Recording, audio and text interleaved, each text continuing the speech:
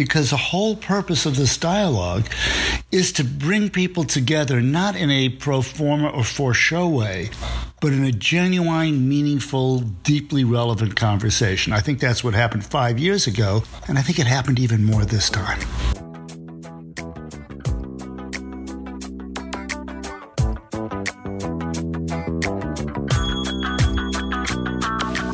Hello, and welcome once again to Jumping Off the Ivory Tower with Prof. Julie Mack. My name is Dana Cornwall, and I'm the project coordinator at the National Self-Represented Litigants Project at the Windsor Law School. And I'm Julie McFarlane, the director of the National Self-Represented Litigants Project. And this week, we have a long-anticipated episode about our wonderful dialogue event, which happened October 11th through 13th, so just a few weeks ago here at the University of Windsor Law School. They very graciously hosted people from all across the country. Yep, we have people flying in from all across Canada for this. Yes, we had SRLs, of course, and we had lawyers, judges, we had A to J access to justice advocates, we had people from the government and public legal education organizations, legal aid officers, amazing array of people who all came together to want to talk about access to justice and self-represented litigants. It really was a wonderful few days. I mean, it was exhausting for all of us here at the NSRLP. We put a lot of blood, sweat, and tears into this event, but I think we're pleased with how it went off, and we've got lots and lots of things to talk about after these 2 days of discussions. We had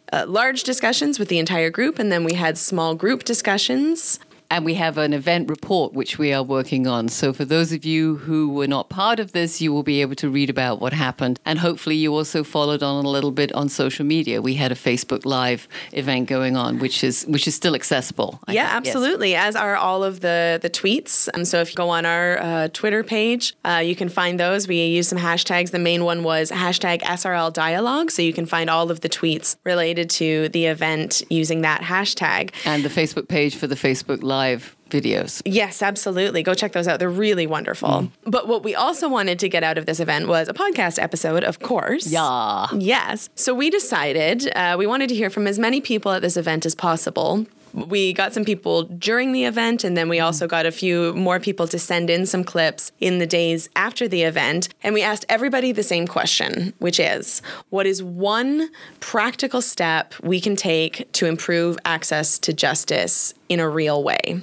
And they had 1 minute. And they had 1 minute, or roughly 1 minute. Yeah. We have some people who are a little less than a minute and some people who maybe are a little bit longer, but we got some fabulous responses. Yeah. And an incredibly diverse group of responses. And the people who are part of this podcast that you're about to listen to include self-represented litigants, and they include people who work inside the justice system. So you've got a whole range of different views and takes and experiences being expressed, which is exactly what the dialogue event is about. Absolutely. So we have strung all of these different clips together, and we've tried to kind of group them in kind of thematic ways that make sense. And we have coerced our event facilitator. Asked. Although I think he has a hard time saying no. It's a little easier when he's my husband. That's right. So Bernie Mayer was our facilitator, along with Dana, for the event, facilitated the large groups. We had others who helped us facilitate the small group. And so we asked Bernie to give us his kind of, if you like, bird's eye view from the facilitator's position on what he heard in these clips. Now, obviously, there was a lot more in-depth conversation in those plenary sessions that we hope we will capture in the event report. But I think that if you listen to the next 20 minutes, you will get a pretty good sense of some of the issues that animated people and some of the things that we're still struggling to deal with.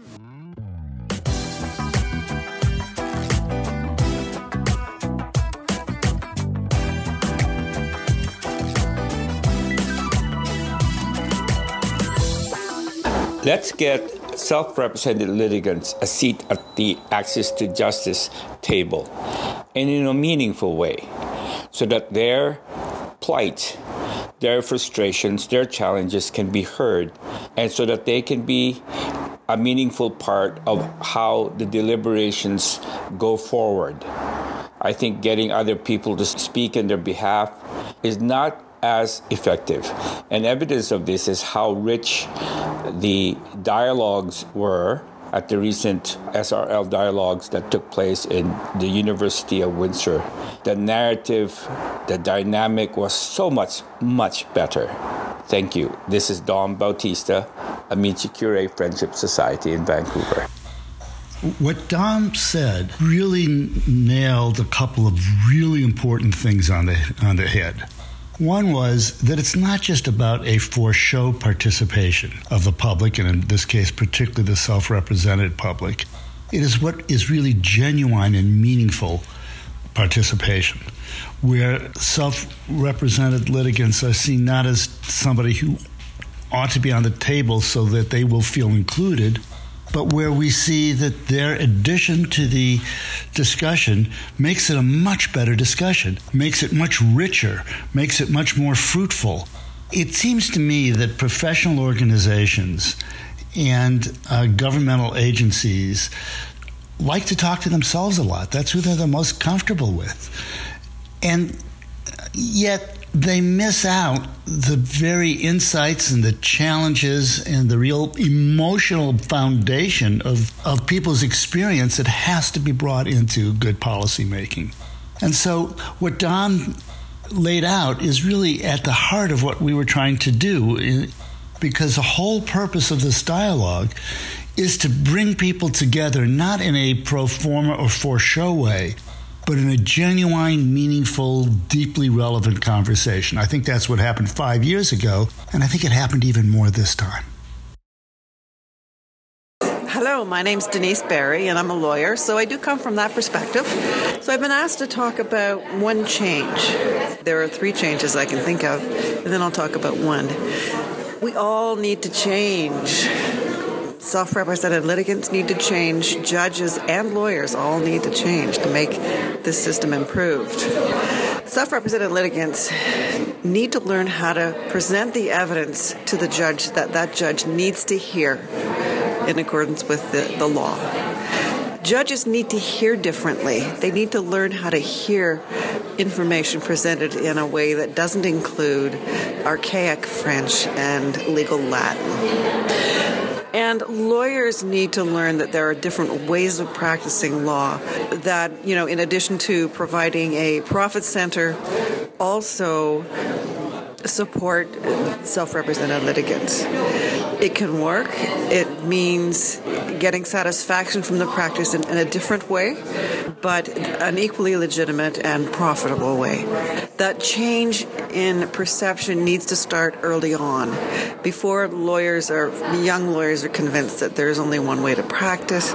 So I think it starts in the law schools. Regrettably, I don't think you can just go to law school and jump out and be a coach, because you basically have to get beat up a little bit in court first to find out how it goes.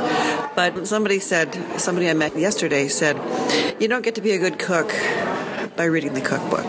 You have to get out there and do it and find out where the problems are, and then transpose that information to someone who doesn't have that legal background. My name is Anthony Morgan. I am a lawyer working as a community development officer at the City of Toronto in their Confronting Anti-Black Racism unit.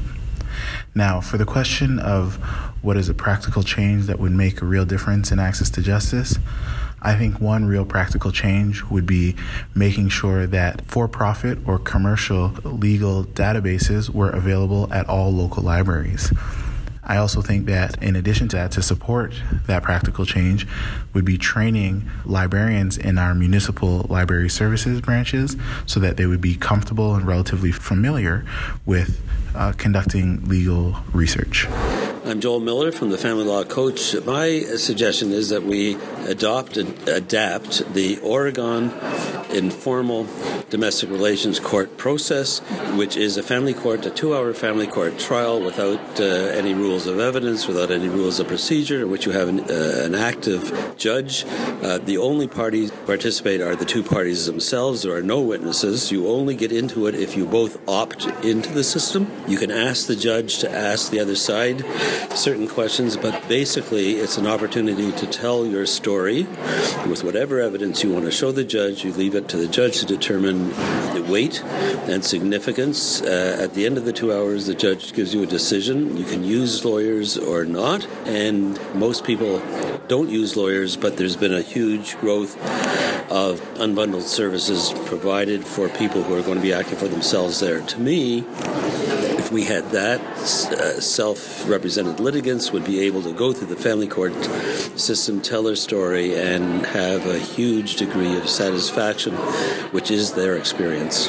What I really like about these three statements is they present three different dimensions of the kinds of changes that we need to have if we're going to really see some profound differences in what self-represented litigants and the general public experience when they go to court. One, Denise Berry's idea or concept is that we have to change how people think and the skills they have and the attitudes they have. And she includes all of the different players in the system. The question that her suggestions beg is, well, how do we get those changes to happen? What support do we give to self-represented litigants so they can understand how to present their ideas and their case in language that the judges can understand? How do lawyers change their perception of what their role is and what they can do to be effective? And how do judges begin to hear differently what they're being presented? So she's talking about the attitudinal side of it. Anthony Morgan's suggestion is a really interesting one because it's about how do we actually provide more accessible information to self-represented litigants totally outside the framework of the court. It says that the solutions to this are not going to just be court-based. And then Joe Miller presents a model of what courts can do, of a whole different program that would work in Ontario or not would remain to be seen. But in essence, if you take these three together, one says, let's look at what kind of community supports people can have. The other says, how can we help people change their understanding? And the third says, what kind of programmatic changes can courts take? We're going to need all those three kinds of things to happen if we're really going to see the kind of cultural change that's ultimately going to make a difference in providing genuine access to justice. My name is Jeff Rose Martland. I'm a self-represented litigant from Newfoundland, and I wish that judges and lawyers would stop telling me that I need a lawyer, because I wouldn't be representing myself if I could get a lawyer. And I've noticed that, especially when this has been said to me in court, it occurred to me that judges would never say to a regular lawyer, you should go get a QC to represent your client. So while I'm sure the intentions are well met, it is incredibly frustrating for an SRL who's been fighting to get a lawyer to be told they need one. Hi, my name is Jana Saracivic. I'm a self-represented litigant. And one of the ideas that I thought we haven't looked at yet is there's a huge resource of self-represented litigants who have a lot of knowledge and would like to help provide information to other self-represented litigants on an informal and volunteer basis. And I thought it would be really a good idea for the Windsor Law School to contact the Mackenzie program in the UK, which trains volunteers to provide information and support to people who have to represent themselves, and they could perhaps modify that program and bring it here to Canada so that we can be trained, the volunteers that are here, on how to do it properly, and perhaps even make it an online program that we can access from all across Canada, because there are such programs available, and therefore we will be better informed and will be able to better help on a volunteer basis. So that's something I'm putting out there. Kenneth SRL to create and administer, jointly by the NSRLP organization in Windsor and branches of the NSRLP organization in participating provinces, a many-to-many all-group mentoring program where former SRLs who succeeded in advancing their cases partly or entirely mentor potential SRLs to be and current SRLs grouped by type of legal matter, and where also guest mentors like guest speakers who are trained to act as case strategists, legal procedures and forms coaches, counselors for emotion management, and income assistance options advisors work with the mentees on demand. In this segment, we hear the voices of self-represented litigants themselves. And what they're saying is, don't talk down to us, don't condescend to us. Instead, empower us to help ourselves. Which is in one way or another a theme we've heard in many ways. I mean, just Rose Martlin's discussion is something I think the project has heard from many places. How many people are told they need to go get a lawyer as if they hadn't been trying, or hadn't been working on doing it, and they were somehow too stupid to understand for themselves that they need one. And he really puts the lie to that attitude and very much says that please grant us the respect that we do understand the situation we're facing. And then Yana and Kenneth, they come with very specific and very overlapping ideas, really, about how self-reps could be empowered to really help each other, as many other people find the system they work with isn't always very friendly or helpful to them, have found, such as families of people who have mental illness or in special education, where the families have found what we really need to do is start helping each other. And that's exactly what these people are saying. We'd love the system to be different. We'd love to be able to have the legal representation we want, but we don't. We don't have that system. And so respect us enough to understand we get it, and also help us help each other, because that's one of the most powerful things that can happen. My name is Ali Tajani, and I am a second-year law student at the University of Windsor, and I'm also a research assistant with the National Self-Represented Litigants Project. I think one idea to improve access to justice is to reduce the cost of law school tuition. I think this would have two beneficial impacts on access to justice. First, I think the current cost of law school acts as a significant barrier for those coming from challenging socioeconomic conditions. Reducing the cost would open doors to allow members of communities who are currently underserved to better serve themselves in the quest for access to justice. Second, I think reducing the cost of tuition would allow more students to participate in career paths that involve promoting social justice or access to justice causes. Currently, if you graduate from law school and have $60,000 or more in debt, you might feel like you have no choice other than to charge $300 an hour, or no choice other than practicing in corporate commercial law, or that you might not be able to take chances testing new models of providing client services, like legal coaching or unbundled services, or even pro bono or low bono services. Tuition debt shackles new lawyers to antiquated ways of practicing law, which clearly aren't doing enough to address the access to justice gap. My name is Randy Drusen. I'm a journalist from Toronto, and I'm also a self-represented litigant, or have been in the past. My story is a very interesting story. I once brought a motion for my civil case, and the night before the motion was scheduled, opposing counsel contacted me to tell me the motion had been taken off the docket for scheduling purposes, and that it wasn't necessary for me to show up in court the next day. But just to be safe, because of previous experience with this counsel, I did show up in court. And sure enough, the motion was on the docket and opposing counsel was in the courtroom waiting to address the judge. And so that incident made it very clear to me that lawyers, and even to a certain extent judges, need to be held accountable for the way they treat self-represented litigants.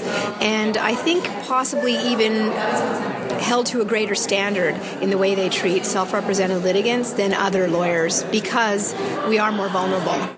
Hi, my name is Judy Gayton, and I'm a self-represented litigant. My case has the potential to change the law for some persons with certain disabilities in some circumstances to enjoy access to legal aid on an equal basis with other groups, such as accused criminals. Doing so is in keeping with the Convention on the Rights of Persons with Disabilities, which Canada both signed and ratified. However, we are supposed to be afforded some measure of protection that simply does not exist.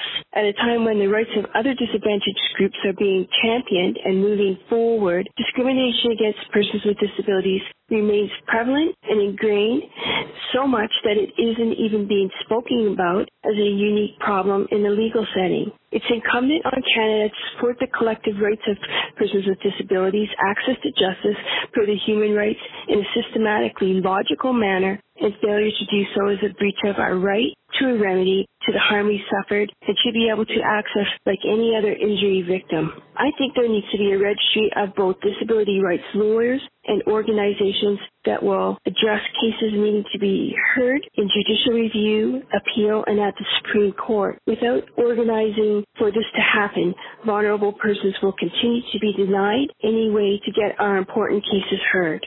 With this group, which consists of 2 SRLs, one of whom is a journalist also, and a law student, we begin to see a recurring theme that the problems are really very systemic. And while there are specific things that could change that would make an enormous difference, unless we understand the systemic nature of the problem, we're not going to be really able to confront it. So Ali's discussion of law school tuition points to a very major problem. The whole culture by which people become lawyers and then by which they practice law is reinforced by the fact that people really need to make money when they get out of law school, and that takes them away from the potential of working in a more social justice oriented type of legal practice. And Randy talks about how really lawyers and judges need to be held accountable for the behavior that goes on and the behavior they sometimes let go on. And so we have to understand what is the accountability structures that exist for lawyers and judges, and to what extent are those accountability structures actually run by lawyers and judges, as opposed to by the general public, or at least a significant part of the general public. And that, too, is a very deeply bred into the system sort of problem. And Judy talks about disability issues. We've had laws on the books about disability rights for decades, and yet to really make them have life, people have to take those laws seriously, they have to know about them, and they have to enforce them. And implement them. And yet we find in many, many different arenas that is just not what happens. And certainly in the justice system, the fact that something is a law or a regulation or a right doesn't mean it's really going to happen. So that raises a whole issue of how do we begin to change the culture of the legal system itself, and that's something that was very prominently discussed at the dialogue, I think in a very creative way. My name is Andrew Pillier. I'm an assistant professor in the Faculty of Law, Thompson Rivers University. What's one practical change that would make a real difference in access to justice? I think access to justice has to become radically political. What do I mean by that? Well, I don't think that access to justice is a crisis, although it's often described as such. I think it's more of a chronic condition. It's something that has long been with us, and we need much, much more than a few solutions to try and remedy this problem. I think we need new approaches, and those have to be approaches from outside of the legal profession. I think we need to see access to justice problems as ubiquitous, access to justice as dignity enhancing and worth pursuing in the same way that previous generations have pursued things like universal health care. Andrew puts it all together in terms of how we need to think about change in a very important way. That it is a crisis in one sense, but it's a crisis that's been with us for a very long time. I've long been interested in how we understand conflict as a long-term event and how we help people stay with conflict, rather than just think of it as something that we can get an agreement to and it goes away. I think most of our important issues in the world we deal with aren't ones that we can solve completely and easily and are amenable to simple solutions. Nonetheless, what's really important is to find ideas and programs and approaches that can help move the whole situation forward in a more positive direction. I think Andrew puts that very well, and it ties together a lot of the great ideas that we've heard throughout this discussion, which on the one hand are very practical and tangible and related to stuff that we could start taking action on right away, but also are connected to deeply rooted institutional and cultural phenomena that we can't just assume will come up with a nice dialogue and a program and then it'll be fixed. And I think the important thing that the National Self-Represented Litigants Project has done is take a long-term view with a very immediate practical sensibility, and that's shown, I think, throughout the dialogue.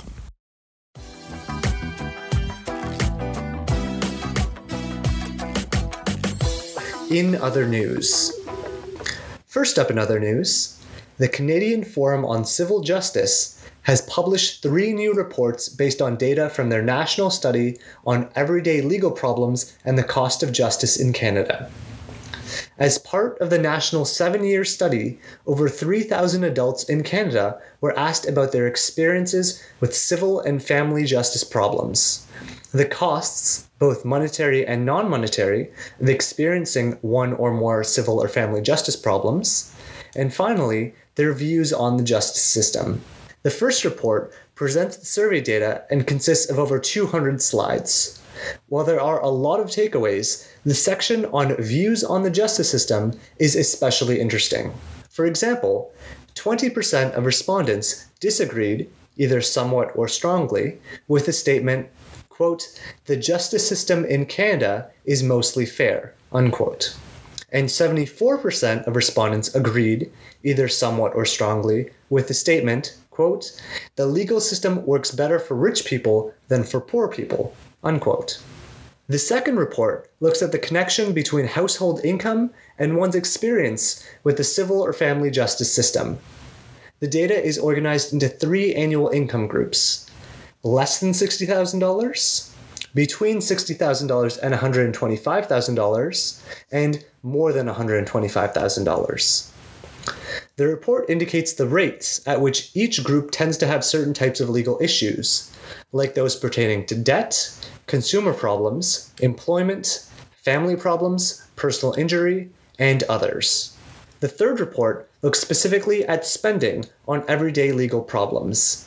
In particular, average spending on legal problems is approximately $6,100 per year.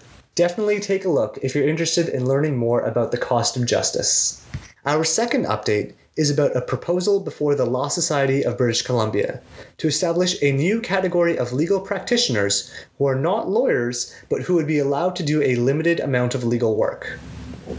Based on the consultation paper prepared by the BC government and the Law Society Benchers Working Group, the research indicates that perhaps only 15% of those facing a legal problem seek the advice of a lawyer, and as many as 70% of those facing a problem seek no help at all. Under the proposal, a family law legal services provider who would be fully trained and would be regulated by the society would be able to provide a number of legal services, including conducting client interviews, advising clients about available legal options, acting as a mediator, and preparing orders. In a blog post in mid-October, British Columbia Court of Appeal Chief Justice Robert Bauman chimed in, saying that while this is a controversial idea, it is worth considering given ongoing systemic problems. He encouraged input from lawyers, litigants, and members of the public. Lastly, in case you missed it, the NSRLP published a new blog post which was co-authored by Julie and an SRL and now NSRLP Advisory Board member, Jennifer Muller. They shared some thoughts on the recent dialogue event and discussed how things have changed since the original event 5 years ago. As always, we've provided links on our podcast website for the blog post and all the other sources we mentioned. That's it for this week of Jumping Off the Ivory Tower.